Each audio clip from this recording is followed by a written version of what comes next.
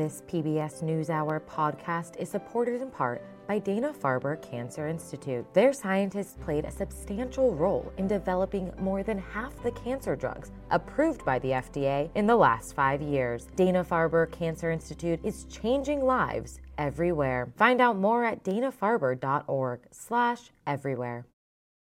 Raj Jayadev is a MacArthur Fellow and founder of an organization which supports people who've been through the criminal justice system.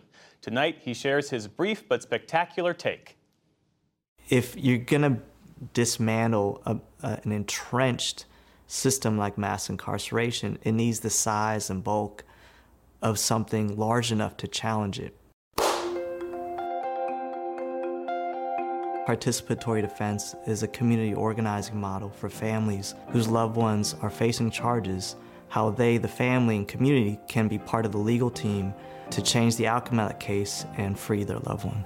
Isolation, I believe, is a feature, not a bug, of the criminal punishment system.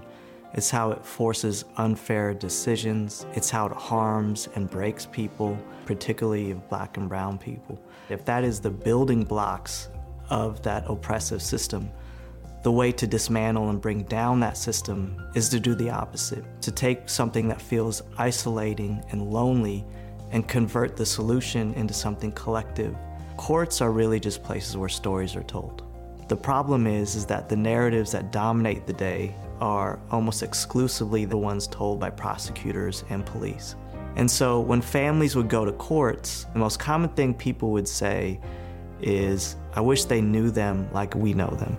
If there's something practical, urgent, and necessary that families and communities can do, and that's to tell the fuller story of their loved one, so that the court that is trying to reduce a person to a single act or single allegation, that narrative could be overshadowed and a person could be understood through the fuller context of their lives.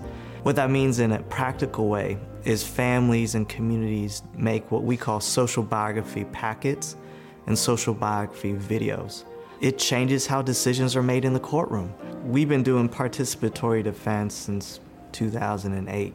The biggest challenge we had when we started was people realizing that they could actually have impact, because everyone had been told that the courts is really only for the judges and the lawyers, and if you weren't a judge or lawyer, there's nothing you could do except bear witness to the injustice. And we said that actually families and communities have knowledge and experience that could actually tangibly make the difference if someone is at home or stuck in a prison cell. Participatory defense is an abolitionist strategy. It is not about making the court experience smoother. It is trying to liberate and free and challenge that system so that our communities could be whole. My name is Raj Jayadev, and this is my brief but spectacular take on how to protect your people. And you can find more brief but spectacular videos like that one online at pbs.org/newshour/brief.